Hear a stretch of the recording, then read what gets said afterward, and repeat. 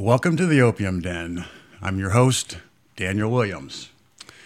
Well, the blowback from my article that I had printed at opposingviews.com, that blowback continues because I took the position that medical marijuana is not the best strategy to move the drug debate forward. So I've received a number of very interesting emails, and we're going to read some of them tomorrow, because what we'll be doing, we'll be talking to Chris Crane. And Chris Crane, for all of you out there who don't know who he is, Chris Crane is the executive director of Students for Sensible Drug Policy. It is a large nationwide organization with chapters on maybe 500 college campuses. So we'll be talking with Chris tomorrow, and we'll put that interview conversation up in the archives shortly. But the blowback aspect, mostly I've been told that I shouldn't really rock the boat, and why I shouldn't rock the boat is that the senator from Virginia, Mr. Webb, has decided that he was going to sponsor the National Criminal Justice Commissions Act of 2009, which will be an 18-month study of the criminal justice system, and drug policy factors in quite a bit of that. So I've been told to, like I mentioned, don't rock the boat, because this commission is going to, make us all happy and well. But the point that I'll be making in discussing this tomorrow with Chris Crane is that this 18-month-long commission or study, whatever you want to call it, before they even make any recommendations, and whether those recommendations will be adopted or not. But during that 18-month study, over 1 million young people will be arrested for the simple possession of marijuana. So maybe I'm rocking the boat, but the fact is 1 million kids getting arrested for pot. But that's what we'll be talking about tomorrow with Chris, and I said we'll put that conversation up in the archives. But tonight we are happy and honored to have as our live guest. So you'll be able to send us emails, and we'll read them and discuss them on the air. My guest tonight is Randall H. Miller. And Randall's a very bright guy, and for those of you who don't know Randall, you should become acquainted. He is a educator, and he lectures quite often. And Randy's bona fides, if you want to call them that, and you probably should, because I am. Randall has a master's degree in diplomacy, which was at a focus on international terrorism, and he received a bachelor's degree in criminal justice. And Mr. Miller has served honorably as a U.S. Army officer, both in the 2nd Infantry Division in South Korea and the 82nd Airborne Division at Fort Bragg. Now, why we have Mr. Miller on tonight is his master's thesis was titled Al-Qaeda Meets Al Capone, Islamic Terrorism and Organized Crime. And Mr. Miller, he blogs, as I said up at the top, he blogs regularly on progressive politics and terrorist issues over at randallhmiller.com.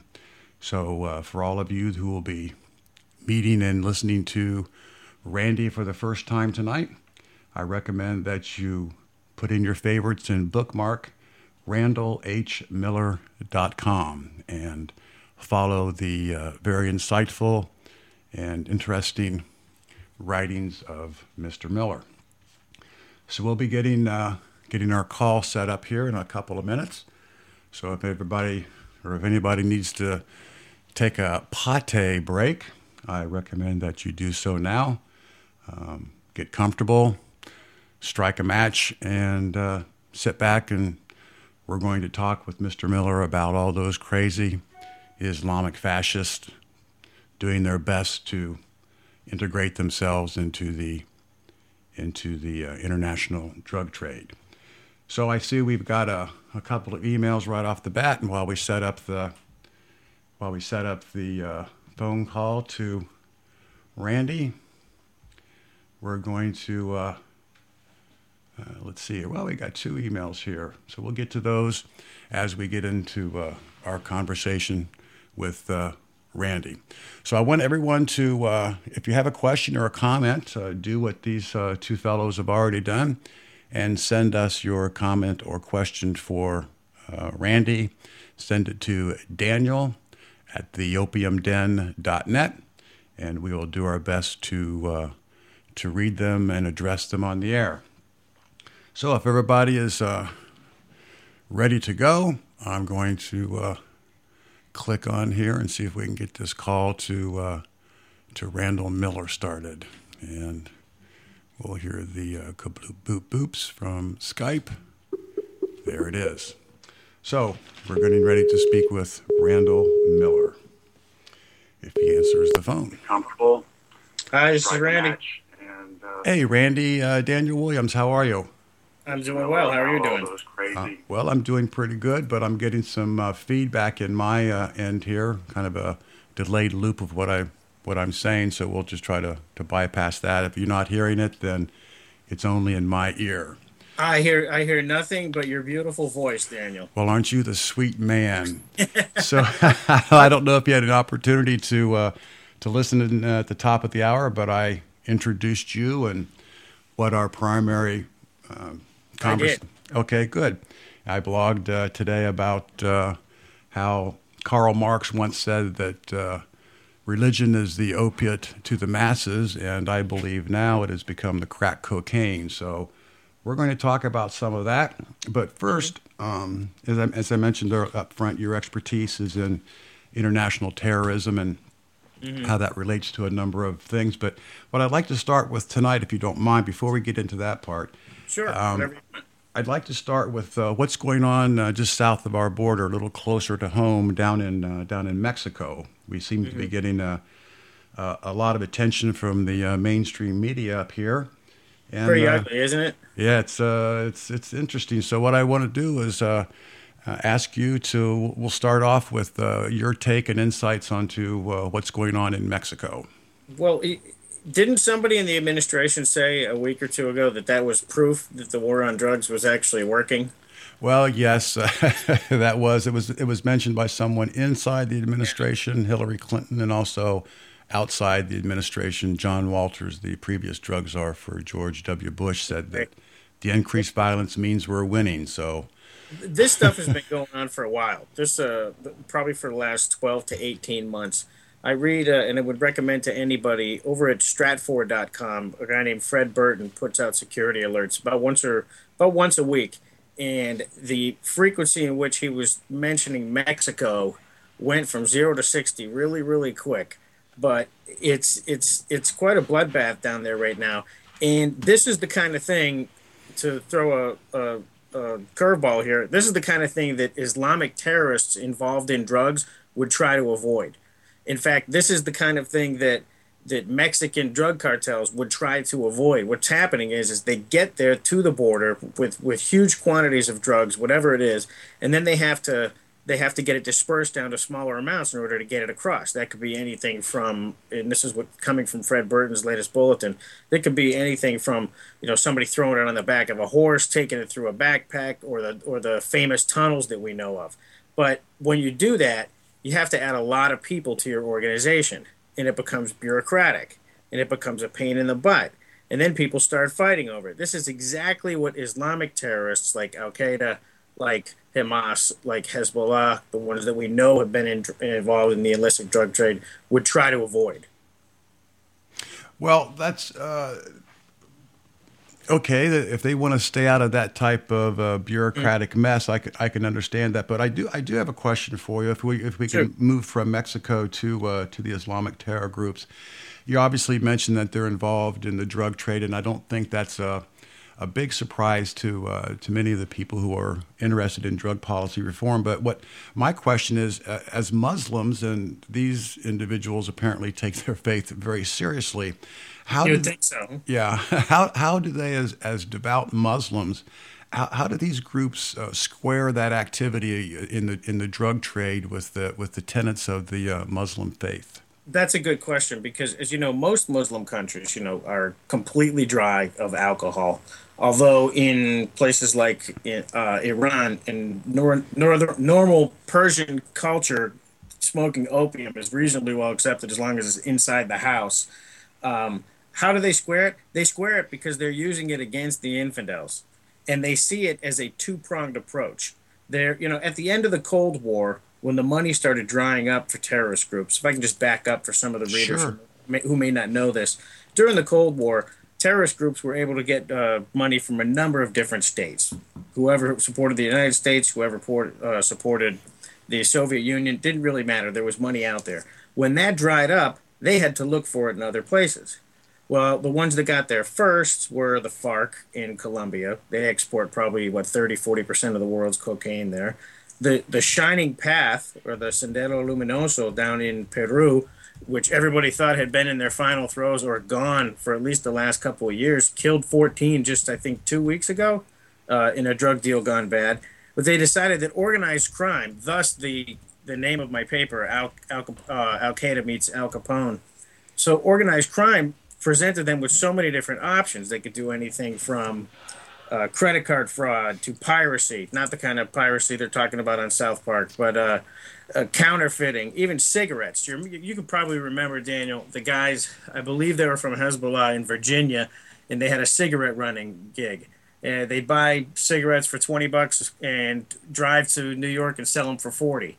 Yeah, that was a very lucrative business, if I'm not Remember mistaken. that? Yeah, you're right. It is. It sounds like a small deal, but in one truckload, they can net $2 million from it.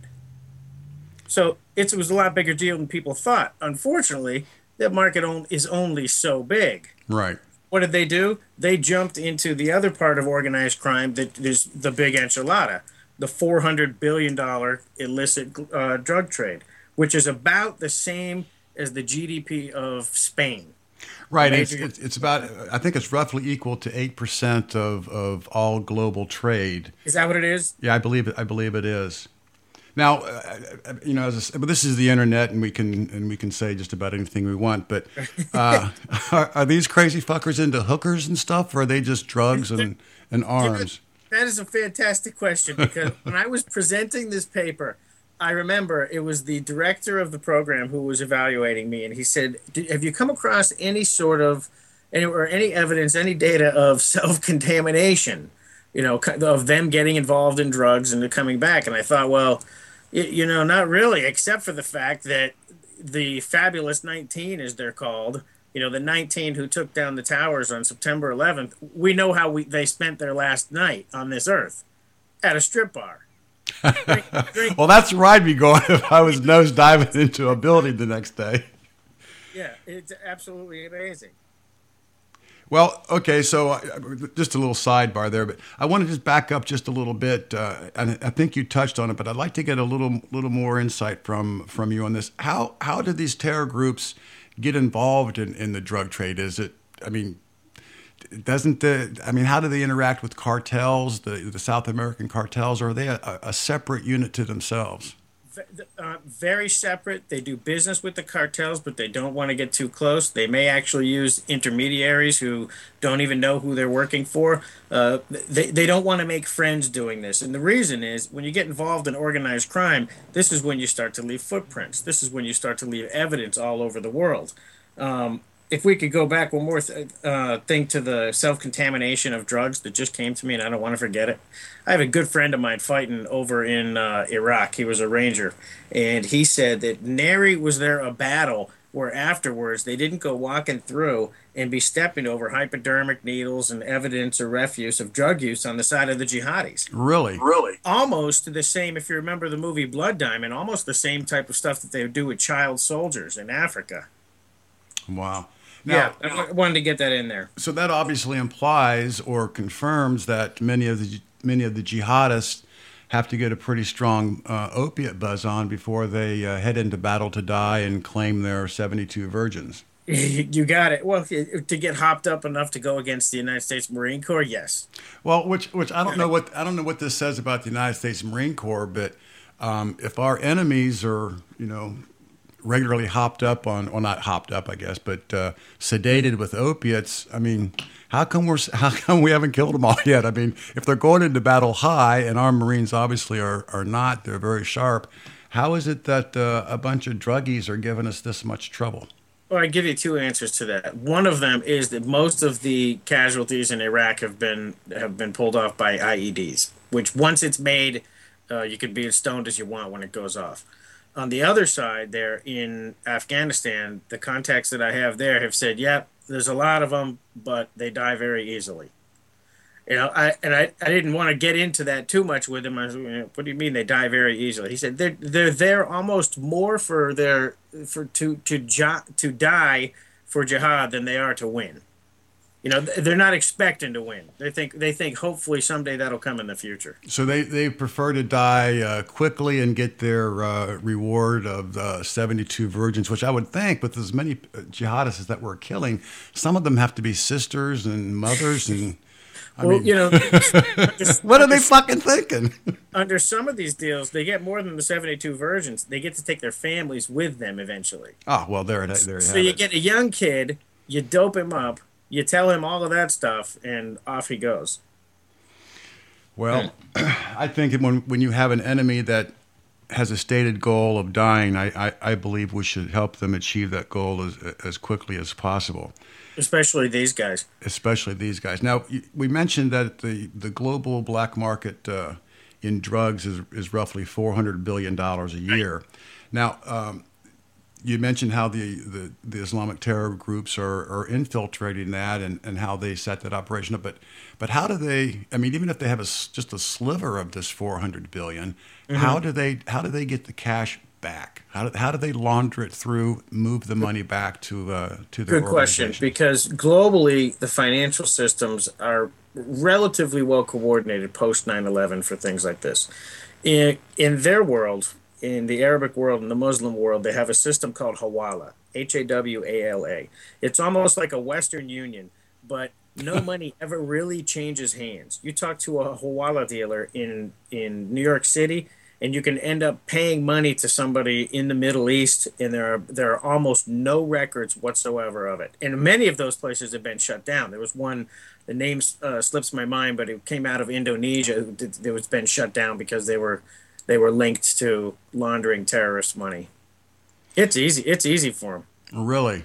Mm-hmm. Because that seems to be one of the greatest burdens of our South American and Mexican drug cartels, is just moving the actual tonnage of cash back to their coffers. Sure, but look, when we look down in South America, remember we have the tri-border region down there? That's right. Brazil, Paraguay, and Argentina in Ciudad del Este. This is an absolute lawless place where everybody down there is part of some sort of outfit. They just don't know who, and they just don't ask each other a lot of questions. There's the population is only about 300,000 people, yet they have 55 banks that launders about $6 billion a year. Now, here's the kicker. Every single day, over about 40,000 people and 2,000 vehicles, many of them carrying freight and cargo, cross into Brazil unchecked from Ciudad del Este. So their border is more porous and easier to navigate than ours with Mexico? They don't have one. Oh, there's no controls. There's nothing there. Oh, okay. Well, geez. So if you think you can get a lot of money across in cigarettes, imagine a truck full of cash. Now, regarding these Islamic jihadist assholes, whatever you want to call them. I mean, I don't want to be disrespectful, but when they don't earn respect, you have very few choices. Is this a recent phenomenon, the drug thing? You mentioned, the Persians, which is obviously Iran, and there's a lot of opium smoking going on there. Do they get their opium from Afghanistan, or where do the Persians source their? Yeah, of course. I mean, it's nothing new. Just like poppy has been grown down in South America forever, or I'm sorry, coca. Poppy's been grown in Afghanistan forever. The Taliban, when they took over the first time, remember that one of the first things they did was chop down all the poppy and say no more. And within about 18 months, they said, "Holy cow! Look how much business we're missing." And they said, "Okay, go ahead and get back out there and start growing the poppy." But to answer the question, no, it's not. It's nothing new. It's just more organized now, and perhaps no better example of how organized they are is how they get caught, QAT, from the Horn of Africa into the middle of the United States. Caught is it has to Yeah, be cut. It's I want to speak to that, but just a little. sure. That's a couple of questions down on my list. I don't want to stop you there, but No, go ahead. let's stay back in Iran and the Persians. How big of a drug problem, from your research and knowledge, how big of a drug problem does Iran have? I know they don't have any homosexuals, so how big how big of a drug problem do they have? Zero. Zero. Yeah. We got no drugs. No, it's spoken about, it's written about so casually when you read anything about Persian culture. But as long as it's funny, there's sort of a dichotomy there where outside you're losing a lot of your freedoms in Iran, but inside, if you're minding your own business, they kind of leave you alone, which is kind of strange when you compare that to the United States. But if I had to peg an addiction rate or something, I would put it, and I'm spitballing here, probably 4 or 5 times the rate as ours. Really? Yeah. Does that translate into like easier access or Easier access, nothing else to do. nothing else to do? That's what I was going to say. High unemployment. What Right. else are you can do? Well, what? Let me move back to speaking about Hezbollah because you had mentioned the cigarette smuggling aspect from Virginia up to New York.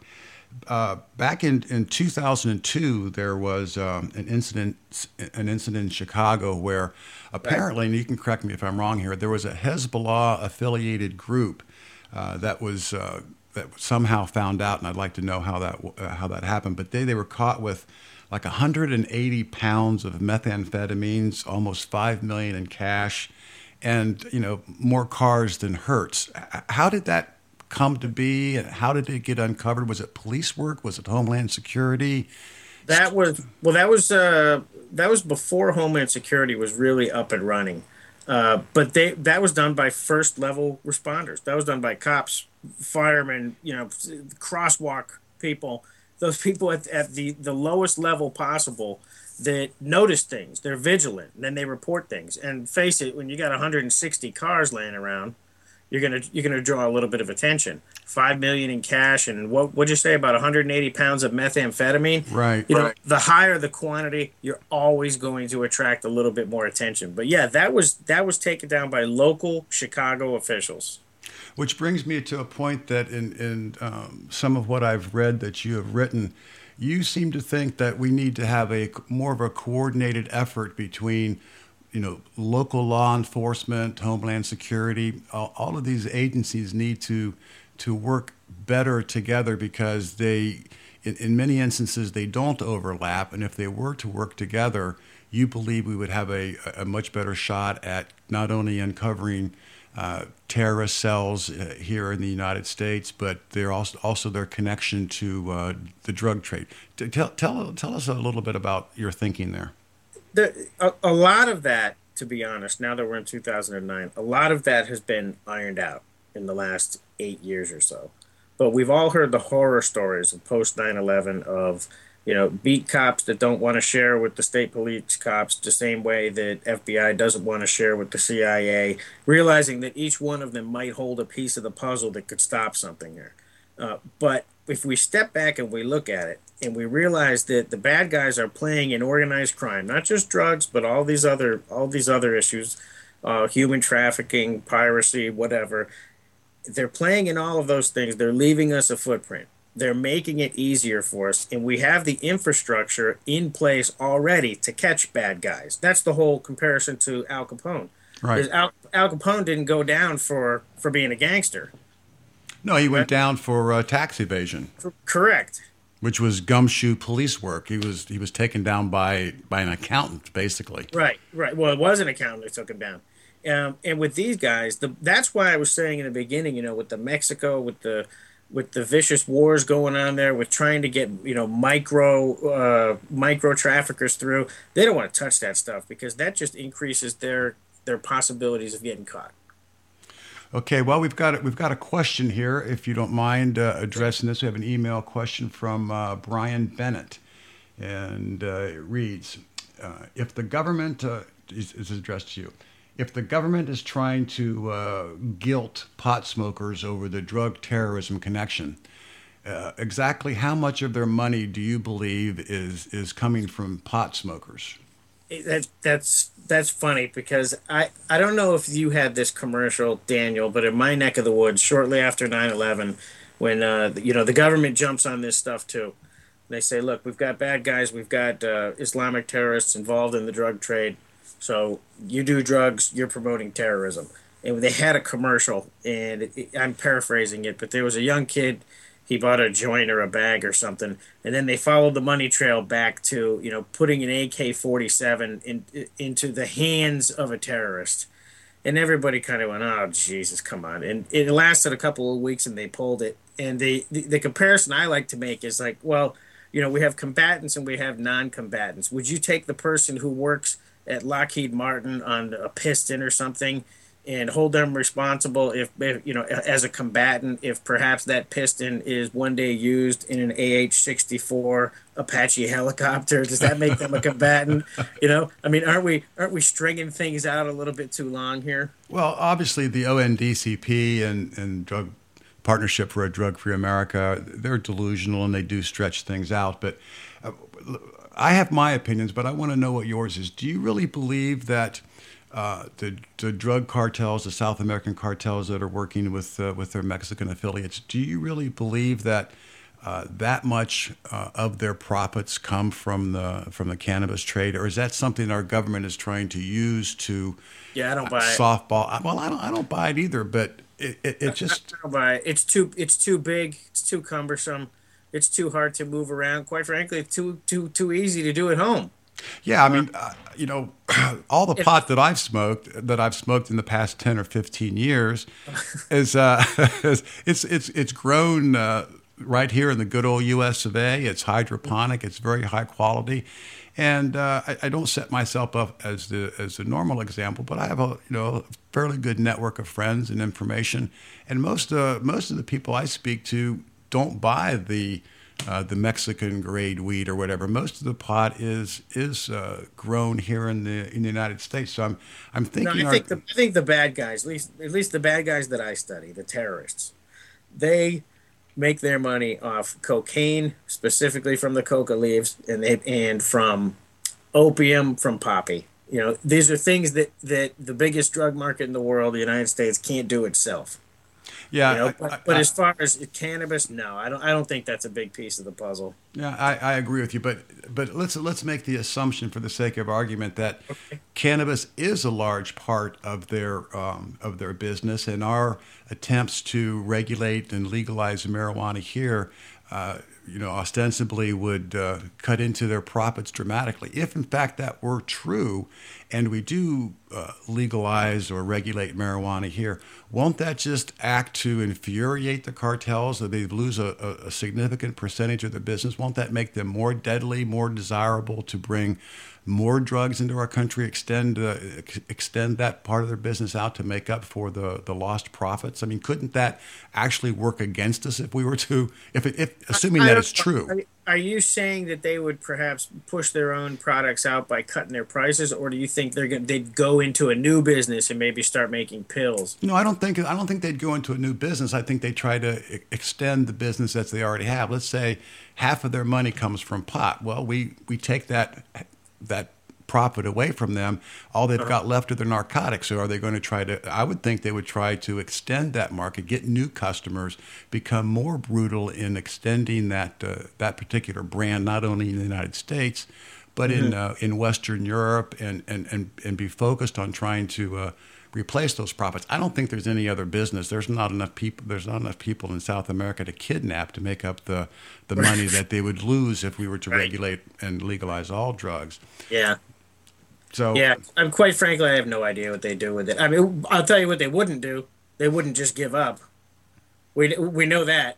No, absolutely, they won't give up. Going to go anywhere. They're nimble organizations. They're able to make decisions and switch strategies very quickly. Hell of a lot more quicker than government. Yeah. Again, I think that if in fact that so much of their money comes from the marijuana trade, and we take that away from them, I think it could work negatively for us. I've got another. This one just popped up. It's a part of this particular question. Gentleman Frank doesn't say where he's from.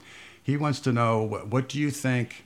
Obviously, since the Islamic assholes are involved in the drug trade, what percentage of their money do you think they get from the drug trade? That's a pretty good question, actually. That's a really good question. According to the CIA, they said Al Qaeda needed about $30 million a year to operate prior to 9/11. They've been decimated pretty well since then, so I don't know what their overhead costs are. I would say significantly lower. But if anybody's interested, I have two pieces of data in there about what exactly they do with this money. The 9/11 attacks, how much do you think they cost? Well, they cost about $500,000, according to the CIA, to pull them off.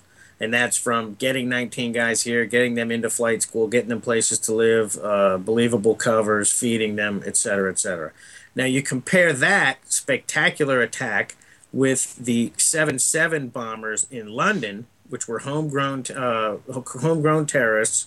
That cost between $10,000 and $30,000 to pull off. It wasn't as spectacular as they wanted it to be, but pretty gruesome. They made their point. They did it a lot cheaper, and they did that basically through credit card fraud is how they raised that money. To answer his question, how much of it comes from drugs? Geez, I don't know. There's such a clampdown on those Hawala distributors that we spoke about before. Charities are being watched so tight. I wouldn't even want to speculate, but I would say it's no less than 20-25%. So it's a significant part of their cost. I call that significant enough to take the risk. Okay. Now I wanna move down on my list here. You touched on it briefly. Cat. Tell us. Not that many people here. I mean, maybe a lot of my listeners understand and know what cat is. But as far as a drug, I think the average guy in the street would, if you asked him if he knew what cat was, he'd say, "Well, it's what my dog chases around the house." But apparently, this is a leafy substance that needs to be chewed. Right. It's grown in the Horn of Africa. Right, and specifically Somalia. Yes. Oh, well, there you go. There's a garden spot, and it's over $1 billion a year business here in the United States. Now, I don't know if the Islamic terror groups are involved in that, or if that's outside of their deal. But cat is a Schedule I drug, which is under our Controlled Substances Act. It means it has the highest potential for abuse and zero potential as a medicine. But what I found very interesting, and how efficient these drug smugglers are. Apparently, cat has a 48 to 72 hour time frame to get maximum efficacy out of it. Correct. And these drugs this drug is showing up in our country in a 72-hour time frame from being harvested in Somalia and chewed on our streets. How is that possible? And you know where it's showing up? It's showing up in our largest Somali populations in the United States are St. Paul and Minneapolis. You'd be amazed. Huge Somali populations there. In fact, they've been in the news over the last month or two because allegedly we've had some leave the state to go train in terrorist camps and show up in Somalia fighting. But having said that, there's a big market, obviously, for khat there. For those who are out there listening who are still confused, khat is that leafy substance where in the movie Black Hawk Down, you saw some of the old guys chewing on it with their teeth all black and nasty. When you chew on it, it gives you a buzz. But like Daniel said, you got to chew on it within 48 to 72 hours or else it's no good. So they're able, you're asking, I assume, how are they able to cut this stuff from the ground in Somalia and get it to St. Paul, Minneapolis sell it on the street and get it to people in time enough that it's still going to give them what it's supposed to give them. That is exactly my question. How do they do that? Very, very smoothly. And it speaks more to the importance of our allies being on the same sheet of music when it comes to financial laws, counterterrorism laws, and drug laws as well. Because cat is 100% legal in the UK. So Really? there's absolutely no doubt that that stuff gets springboarded through the UK. So they ship it from the Horn of Africa, primarily Somalia, Yep. into the UK. I mean, they can't put it by boat, so they got to be flying this stuff in. Right, who knows? And the first time when we started discovering it here on the home front, I wish I had the book in front of me. I owe you that reference. It's on my webpage. If you go to randallhmiller.com, anybody who's listening, the first thing you're going to see is me in the opium den. If you click there, I've given a list of references for every single thing I'm talking about. And what I'm going to talk about right now is from a book, Something in the Holy Front. I forgot who wrote it. But he was talking about when caught the first few times we even discovered it here, that a police officer opened up somebody's trunk and he was stuffed full of the stuff. And he said if he hadn't had some training on it, he'd have thought it was a salad. He'd have thought maybe this guy was a caterer and he was going off to cater a dinner somewhere.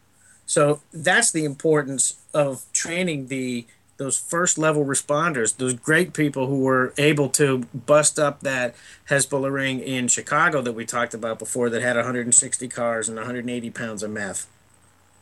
So That's pretty impressive, though, isn't it? that's very, very impressive. I've been waiting for a package from Ohio for about 10 days now. Well, obviously there's no cat in it, and if there is, No. it's worthless by now. Right. Well, so is obviously it's a leafy substance, and it could be mistaken for lettuce and the like. But Yeah, I have to display my ignorance here. I've never chewed cat. I don't know. Is there a scent or an odor to it, or not that I'm aware of. So it's basically just a leafy, no Right. odor. I imagine there's got to be. Okay, so I want to bring my listeners in on this. Now, you're back in the United States now, but for a number of years you lived down in the Dominican Republic. Right, for about the last 6 years. For about the last 6 years, and your base of operations was from there, and you taught school. But in the and I mean, I don't want to minimize that, but obviously because it's important. My mother was a teacher all of her life. I have a soft spot in my heart for. I was on staff at the Supreme Court as well for a couple of years there when I was down there. You were on staff? I was. Oh, well, that I did not know, but Well, I taught a course in globalization while I was there, but I spent most of my time in the DR teaching at the secondary level at a private school. at a private school. Now, I would think that you dealt with a lot of politicians, children, affluent people. Sure. Yeah. Well, what was the status for the 6 years you were in Dominican Republic? Mm-hmm. What was the status on the drug trade down there, and who was responsible for it? Did it change over the period of time you were there? If it did change at all, it got worse for the drug users, and it's much different. It's a much different culture than it is here. It's much more conservative. If somebody is smoking a joint of marijuana, they might as well have a needle in their arm booting up heroin. There's absolutely no difference. They don't make that distinction in that culture, nor do they make that distinction when they go in front of a judge to be sentenced. Somebody might have a small joint of marijuana and get 2 or 3 years in an abysmal jail. The interesting part here, and this almost goes back to what we were talking about, the problem at the border with Mexico, is you get the large quantities of drugs, you want to get them down to micro dealing so you can get it out. Well, a number of years ago, the Colombians and the South Americans who used the DR as a bridge, instead of paying cash, they started paying in product. So they'd come through, they'd bop through the island, and instead of giving thousands of dollars, whatever it was, they'd pop out extra kilos of cocaine. So the local dealers, if they wanted to get their money, they had to do what? They had to distribute it out and find users and get it out there. Now, that doesn't work very well in a place that looks at drug use very much as almost exclusively as a criminal proceeding. as a criminal activity and not at all as a public health issue. So if that's it, if somebody is caught down there with drugs or hopelessly addicted, well, you're hopelessly prosecuted. That's about it. Well, what's the general attitude of the population here? We look at marijuana and everybody kind of laughs it off and doesn't Yep, think yep. that's serious. Do they have the That's, same mindset, or is any nope. drug use down there considered bad? They don't talk about it. It's not something you talk about. It's not something you joke about. It's very, very different. Whereas when I was down there voting by absentee ballot from Massachusetts, where my home of record, I mean, this past November we had question two. Question two, do you wish to decriminalize less than an ounce of marijuana? And I showed this ballot to my friends and even some of my students, and I said, look, these are some of the kinds of things going on in my progressive country, or very progressive state of Massachusetts, where, gays can get married, one of the few states. And I voted yes on two. And I think I told you a couple of weeks ago, Daniel, when I was looking over the data from that, the different towns, and I'm from primarily white middle class town, it passed overwhelmingly. It wasn't just Roxbury. It wasn't just the towns that have a negative stereotype with them that passed this. It was pretty much everybody. So there is a lot of progressiveness going along with this. Does that translate to down there? No, it doesn't. Okay, I've got another email here from Susan Ooh, in Michigan. popular tonight. Well, I think it's probably you. Nobody knows who the fuck I am, but you got a pretty good following. Susan, Who is this from? Susan in gotta get my glasses or turn the light. Susan in Michigan. Okay. And Susan says, this is again directed to you. I'm going to paraphrase here. I'll read it. Being an outspoken critic of Muslim terror groups and organizations. Oh, I like this. Have you it says, have you had threats, or do you feel unsafe in making these what is it word? Oh, in making these Christ, I can't read it. In making these pronouncements, that's what I think is spelled wrong. In making these pronouncements, and the essence is: do you feel frightened by your outspokenness, and have you had any type of threats for what you do? No, not at all. I don't feel uncomfortable doing it. I don't feel scared at all. I think as long as Salman Rushdie is still walking around and Christopher Hitchens and a few other people, I'm pretty low on the list. But I'm very flattered by that question. Well, thank you, Susan from Michigan. Susan from Michigan. So, okay, now I'm looking down my questions here. Mm-hmm. What, with regards to, we'll try to stay on the terrorism drug connection. Do you think this is a flash in the pan for the terrorists to be involved in the drug deal, or is it so ingrained that they're just one more problem associated with drugs? I think they're going to ride it as long as they can, but some of the things they do. Getting back to not wanting to get involved at the low side of the deal, is there are parts of Asia where Al Qaeda controls passage, but they never put their hands on the drugs. But they say, okay, if you want to bring it through, no problem. You just have to pay toll to the troll. That's relatively low risk for them. They'll do that as long as they possibly can. If your question is if all of a sudden there were no drug prohibition and the profits would dry up and blow away, I think they do what everybody else does. It's a constant game of whack-a-mole. They'd find something else to do. Organized criminals have been able to do that for a long, long time. What would it be? I don't know. And do you think it would be lucrative enough to replace the profits that they're making now? Not unless there's something coming that we don't know about yet. Because there's a reason why, and I sent before this phone call, I sent you some of my PowerPoint slides for when I do this full-blown lecture. You'll recall there's a lot of options on the criminal options if they want to get into organized crime. There's human trafficking, credit card fraud, cybercrime, arms sales, piracy. Look what these idiots in Somalia are doing. Do you think they were chewing cat?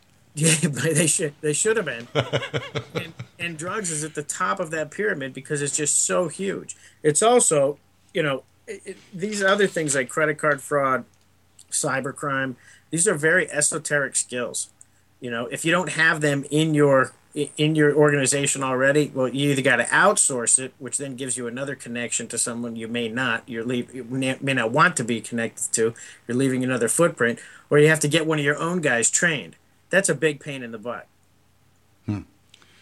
Okay, well, this is my last question I want to ask, and then I'm going to give you a few minutes to say whatever you like. Mm-hmm. But we hear so much about what we need to do to tamp down the Islamofascism, the problems that continually creep up and generate. They say, well, a lot of these guys aren't really jihadists. They just need a job. If employment would rise, we'd see a diminished interest in being a jihadist. And we get a lot of kind of mixed signals. It seems like the left wants to be more diplomatic and look at it from a root cause level, and then the Republicans just want to shoot him in the back of the head. And I got to tell you, I lean more towards, at least at this juncture, shoot him in the back of the head. They said send them hunting with Cheney. Exactly. So what from your expertise and your experience, what do you think will if it can be solved? What do you think is the proper procedure, the proper way to go about turning these folks into our friends? Well, it's a multifaceted approach. But first of all, jihadist as job, that probably is the biggest problem that our guys and gals have been facing in Iraq and Afghanistan for the last few years. A guy may not necessarily want to be in the militia or the Taliban, but if he's going to be unemployed as the alternative, he will do it. He will do it. But to step back to even a bigger picture, I think the problem here is we have one side that says, that's it, we got to find them, we got to kill them all. This is a war on terror. We have the other side that says, no, we'll reach out, we'll make nice, and they'll be our friends. And I don't think either of them are on the right track. And the reason is not all terrorist organizations are created equal. Example, Al-Qaeda, Wahhabists, very extreme. What do they want? They want the entire world. They want to install a global caliphate. Yeah, they want to take us back to the 7th century. I'm sorry. It's just a little unreasonable. So you talk about negotiating with terrorists. We've negotiated with terrorists throughout our history. I'll debate anybody on that. So, but you talk about negotiating with these guys? No, impossible. What do? Do you sit down and say, Osama, I know you want the whole world. How about we just give you half? Is this more ridiculous? We can't go anywhere with these guys. They can't be negotiated with. We have to find them. We have to kill them. Well, but then if you look, yeah, go ahead. Go ahead. No, you're going where I want to go. Keep going. I was going to say, so that's one type of organization. We can't treat them all the same. It's not a cookie cutter approach. It's not one size fits all. Now we go to Hezbollah. Well, Hezbollah before 9/11 had killed more Americans than any terrorist organization ever. In fact, what got me personally interested in terrorism was in 1989, July of 1989. I was in London, England with a buddy of mine with a backpack, and I was drinking a beer, and I looked up at the monitor, and I said, what the heck is that? And there was a man bound with his hands bound behind his back and his feet bound together and blindfolded, and his dead body dangling there. And I wanted to find out who that was, and that man's name was Colonel Higgins. He had been stationed at the embassy in Lebanon, and he was captured, tortured, and executed by Hezbollah. That's what got me going on this more than 20 years ago. So I have no love for Hezbollah. However, they also have elected members of the Lebanese parliament. They have a wing, a political wing that is widely supported in Lebanon. We look at Hamas. We demanded that there be open and free democratic elections in the Palestinian Authority. And then we got mad when the quote-unquote wrong people won. Well, guess what? Hamas won. So now they're going to have to be part of the peace process, both of those two organizations. We don't have to like it, but we do have to deal with it because we can't keep going around using the world as our sandbox. Now, get back to Al-Qaeda. That's where I'm down with you, and I'm down with most of the other troopers on that. That's it. We got to find them and kill them. There's nothing to talk about with them. Well, So not until we get the higher ups to realize that this generic general war on terror, or thinking that one approach is going to work, not until we educate them that it just can't be like that, it has to be multifaceted, we're not going to get anywhere. well, how much of the problem do you believe it is that until Muslims decide basically who the fuck's leading their parade, whether it's the Shia or the Sunni line down from Muhammad, is that the crux of the biscuit, so to speak? I mean, is that what's going to keep it moving regardless of what we do? I don't think so. Roughly 80% of all the world's Muslims are Sunni. The Shia are still a small minority, but even though the Sunni are the big minority, Al Qaeda has been rejected. That when we look at what they want, all of their goals, they haven't established a single one. They had one spectacular attack here, and they've been on the run ever since. And the good men and women of the armed forces, of us and all of our allies, have really hammered them. They haven't toppled a single Arabic autocrat. Nothing's happening for them. Instead of pulling off these big explosions, they have to send in a tape every once in a while from a cave. So I would say no. And the majority of the Muslim world has rejected them. But we have to learn to make the difference. There's a division there between how the Muslim world feels about Al Qaeda and how they feel about Hamas and Hezbollah, because there are some other issues there. Okay, well, and that may be something for another show. Yeah, well, we're gonna have you back because you're a smart guy, and we're trying to broaden our scope here. We're talking, mostly, with drug policy here in the United States and Western Europe, sure. And I was lacking like a Latin American bureau, and you're filling that bill from Boston. I'm filling. Well, you're in Boston, but what the fuck, man? It's the internet. We could be anywhere. So, what I want to thank you, Randy, for coming inside the Opium Den tonight, and I'm sure it was very informative to my listeners. It was informative to me, and everybody can go to the archives sometime tomorrow, and they can download this interview for those who don't listen live. And actually, we're getting quite a good response for our conversations. We've had a little over 4,000 downloads on some of the interviews, so great. I expect this one to be quite popular. So I want to give you the last word, Randall H. Miller. Tell me, what is there any kind of stories that you know that the general population doesn't know that are kind of secret that you could share with us on your way out tonight? Geez, if I did, I wouldn't share them. But I've kept in very close contact with my good friends who are in the military, who have done stints in both Afghanistan and Iraq. And politics aside, they're great people. They're hardworking. One or two of them are the kind of people who don't exist, who are not door kickers anymore. They're cave kickers, and we've done some serious damage to Al Qaeda.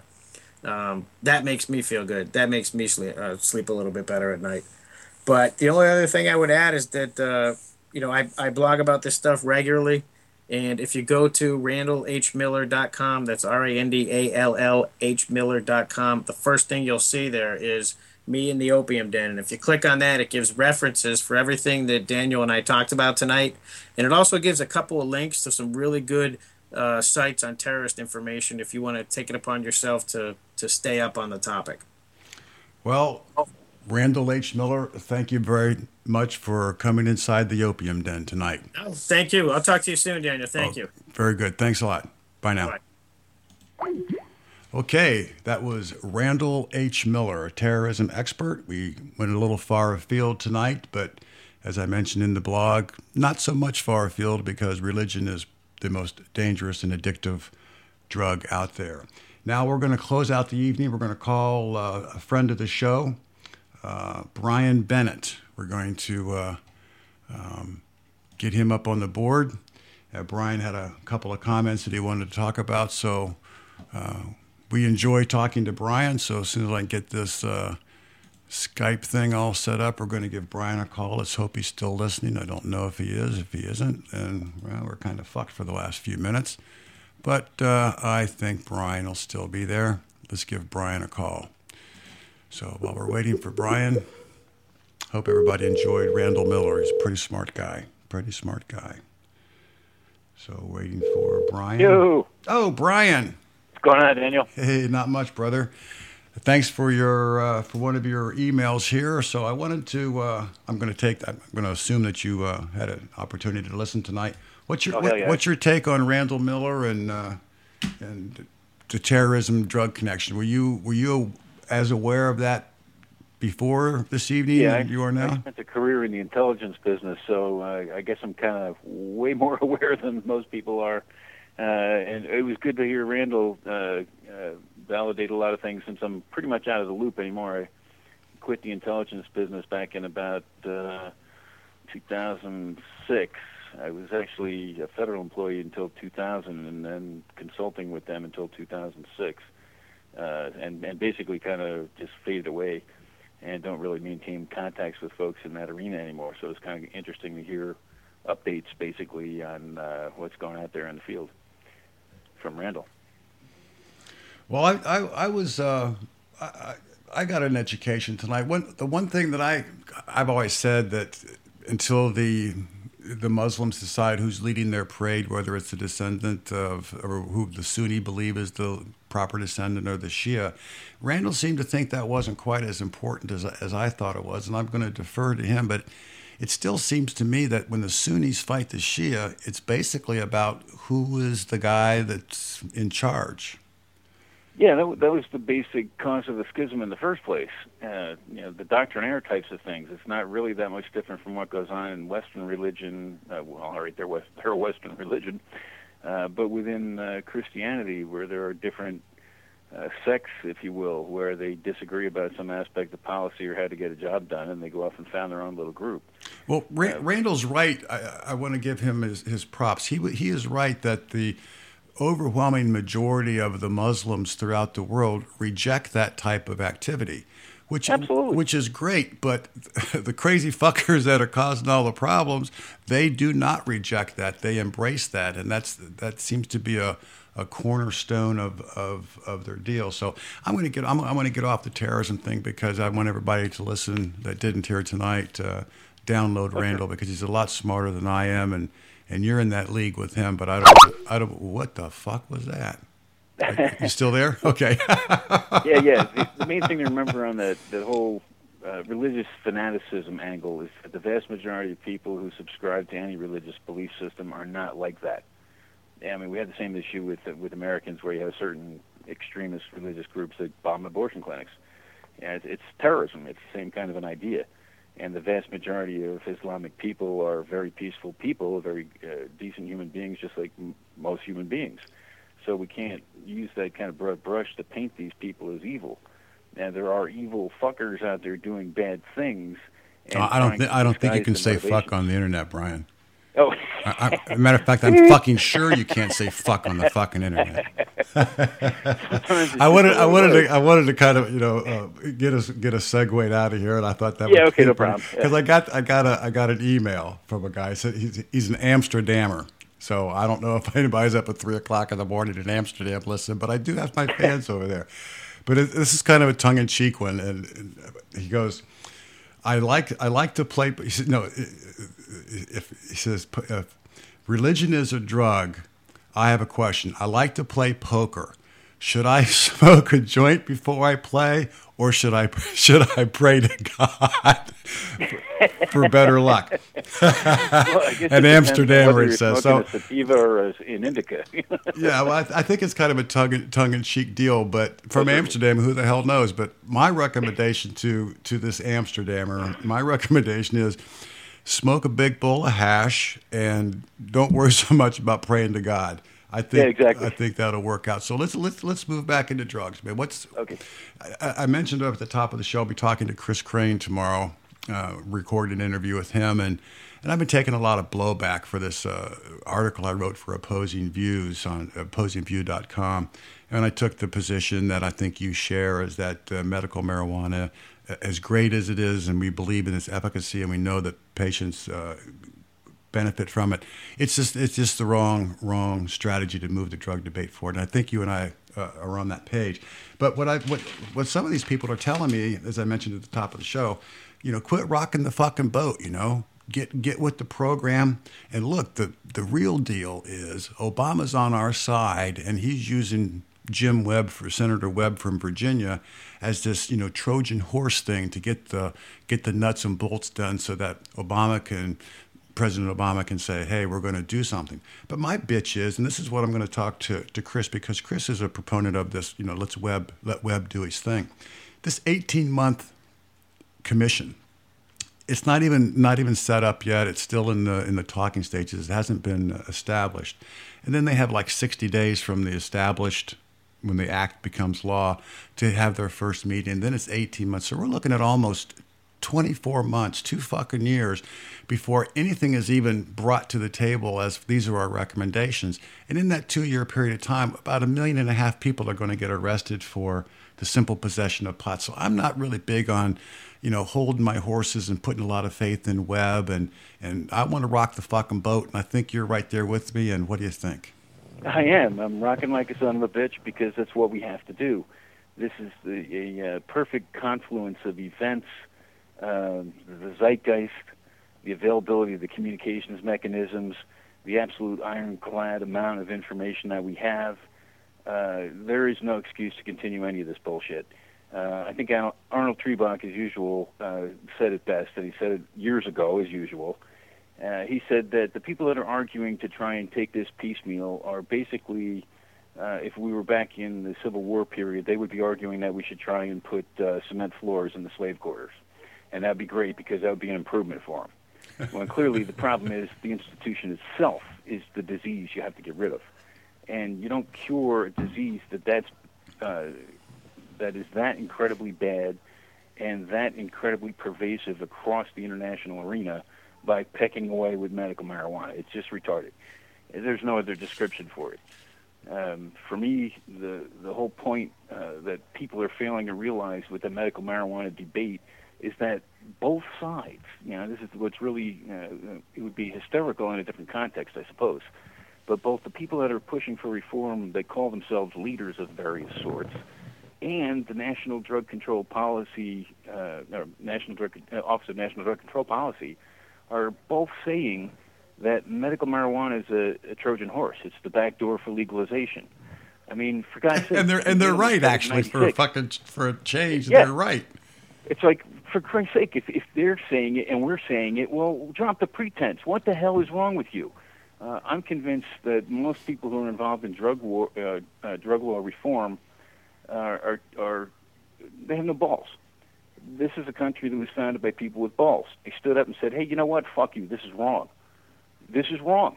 There is nothing about the drug war that anyone can stand up and justify in any argument, in any point, at any place on the earth. I will be happy to go and argue with anybody that you are not going to convince me to continue fighting the drug war for who knows how many more decades while you dick around with one little law here and another little law over there.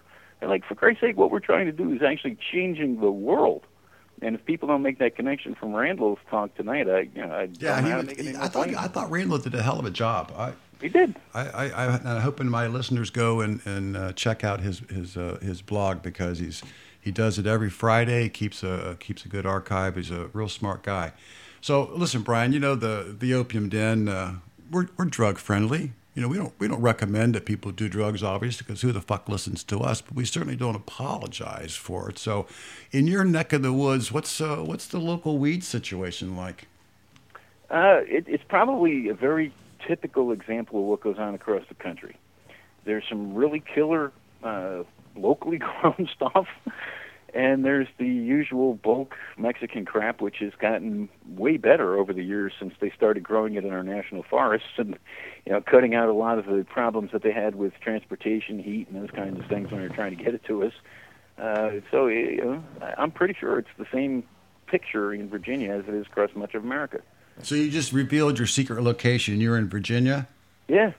No, it's well known. There's nothing hidden about anything that I've done. Well, of course not. You look at your webpage, you might as well have a picture of yourself naked in there, as much truth as you tell. Actually, So, there's a picture of me smoking a joint in there. Yeah. And, What's the flavor of the month up there in Virginia? And also let's clue our listeners into the price. I'll give my information first. I'm smoking some extremely good hydroponic pot. My little marijuana merchant calls it blueberry, and it is a very flavorful smoke. But I'm paying like $4.25, $4.50 an ounce. So what's the flavor of the month in Virginia, and what's the cost structure? I honestly wish that I could give you an accurate picture, but believe it or not, I have a very difficult time finding weed here.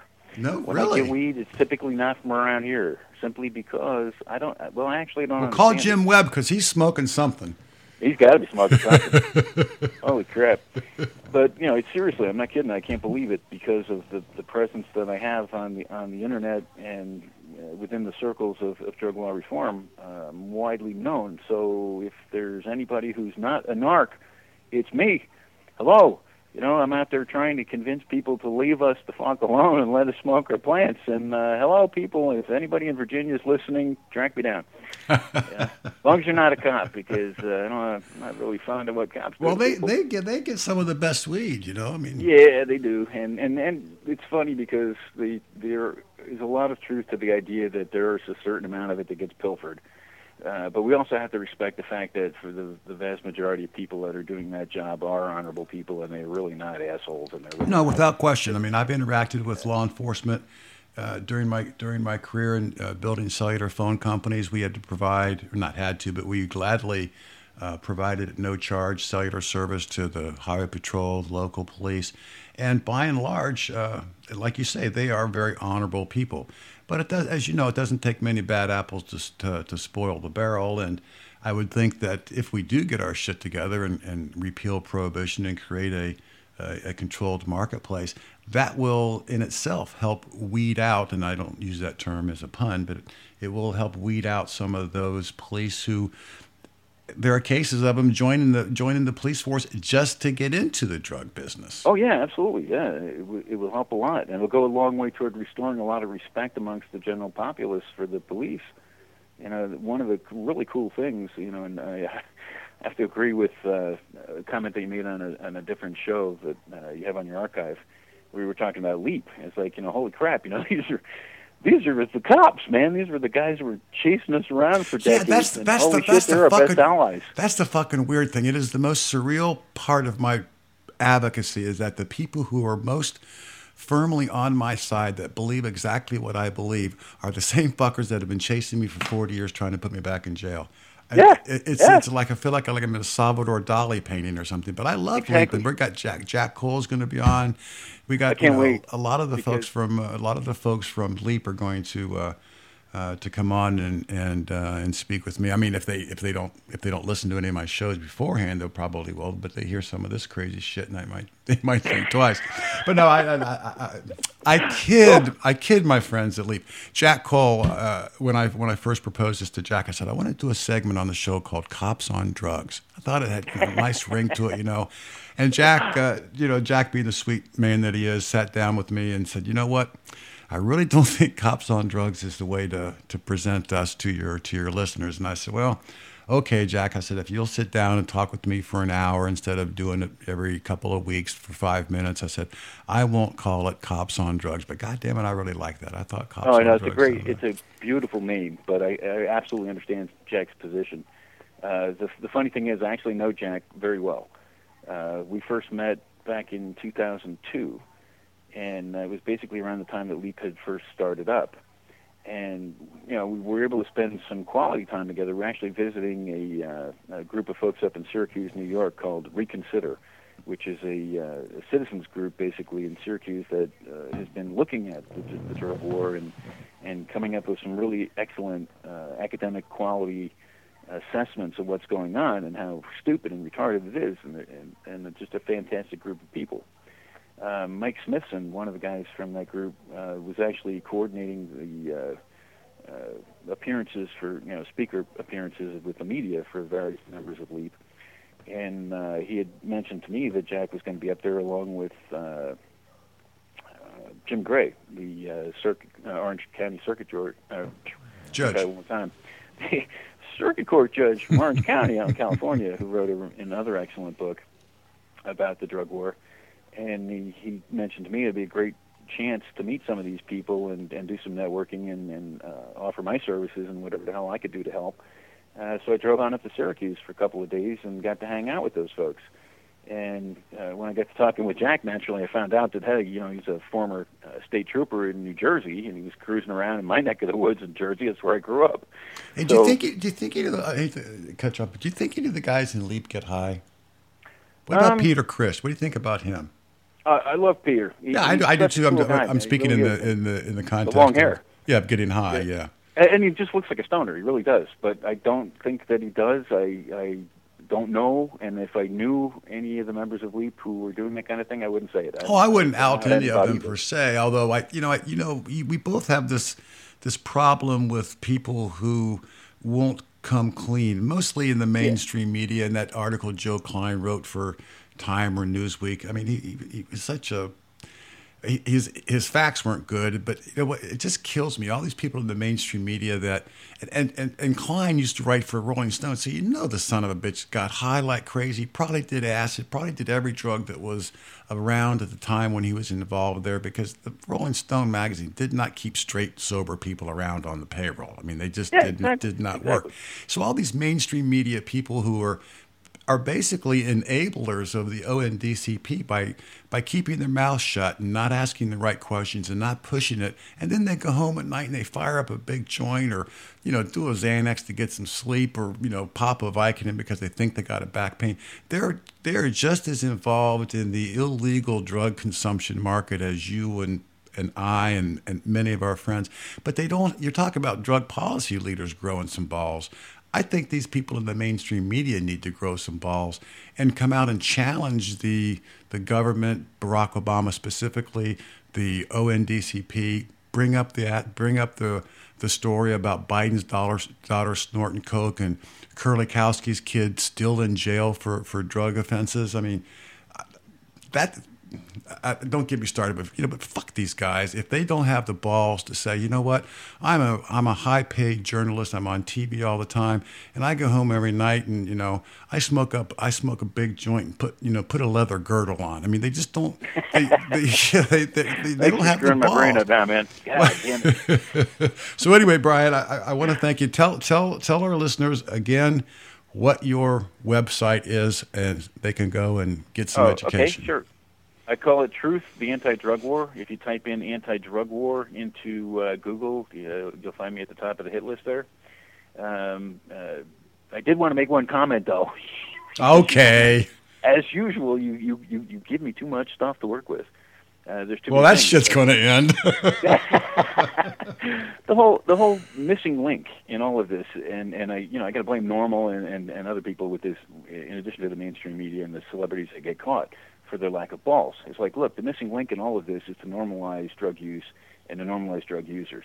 If you get caught smoking a bong, Michael Phelps, stand the fuck up. Grow some fucking balls.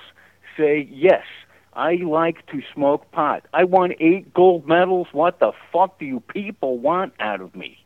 And that's what's missing. If we would get people who get caught, especially high-profile people, to stand up and say, look, you know what? I'm not going to apologize for this. I want you fuckers to apologize. And we need the people that haven't gotten caught to stand up, because generally you get caught, you give the mea culpa, I'll never do it again, pass the bong shit. We need people who have not been caught yet, that have been put in the situation where they got to be contrite.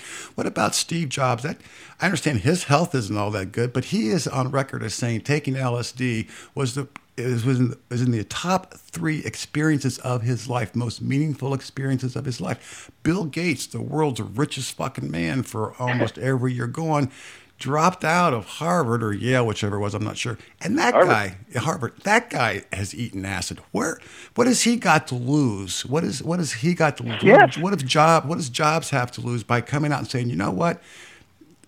let's put the brakes on a little bit. You know, two of the most creative, two of the most wealthy people in the world consider doing LSD one of the best things they ever did. I mean, I don't want to out people, but I mean, these guys are on record saying that. I mean, we need these guys who really may have prestige to lose, but they're not going to lose money. They're not going to go to jail. They need to stand up and say, just like you're saying. I mean, Michael Phelps, grow some balls, but yeah, he was caught, so he had to kind of step that minefield carefully. But these guys that haven't been caught, that are sitting back, they pay attention. They know what's going on. Why don't they fucking grow a pair of balls and say, you know what? Fuck you people. This is the way it is. This is how we should do it. And they would have I think they'd have a greater impact on changing the drug debate than Webb or Obama or even Michael Phelps. I mean, he drew a lot of attention to it. But these are guys that don't have to do the mea culpa. They didn't get caught. They can speak this information on their own volition. That I think would have a greater impact than Barack Obama saying, you know what, I think we're going to do something here. Because he's not going to say that. Yeah, I agree on both counts. That, you know, if we got some high-profile people like that to stand up and join the cause, that would be fantastic. They need to listen to your show, clearly. Well, I mean, you know, I probably need to listen to my shows more often so I don't go off on a fucking tangent. But Brian C. Bennett, we're going to get you off the air because we're going to have you back again, probably more often than you want after a while. But I just want to thank you for spending some time with us tonight, and I hope somebody in fucking Virginia gets together with you and put you in a bag of weed or something, because goddamn, something primo, please. You're out there. God, I'm dying. Yeah, well, you'll smoke anything at this point, but it would not quite anything, but you were close. Okay, Brian C. Bennett, we're dope addicts. You've been in the Opium Den, and now we're going to let you go. Thanks a lot, brother. No problem, Daniel. Take care. Okay, bye now. All right, bye. Okay, Brian Bennett, friend of the show. Good guy, smart guy. Check his website out. Again, tomorrow I'll be speaking tomorrow morning. Actually, Friday morning, April or May the 2nd, I believe. I don't know. I'll be speaking with Chris Crane, the executive director of Students for Sensible Drug Policy, and I've known Chris for a few years. He's a very smart, very dedicated guy, and we're going to go up on it about the Webb's deal on the National Criminal Justice Commission Act of 2009. So we went a little overtime tonight. I'll have to pay a little extra for this. Hoping everybody enjoyed it. So what I would like to say, until next time, you've been in the Opium Den. Stay healthy and high when it helps. Bye now.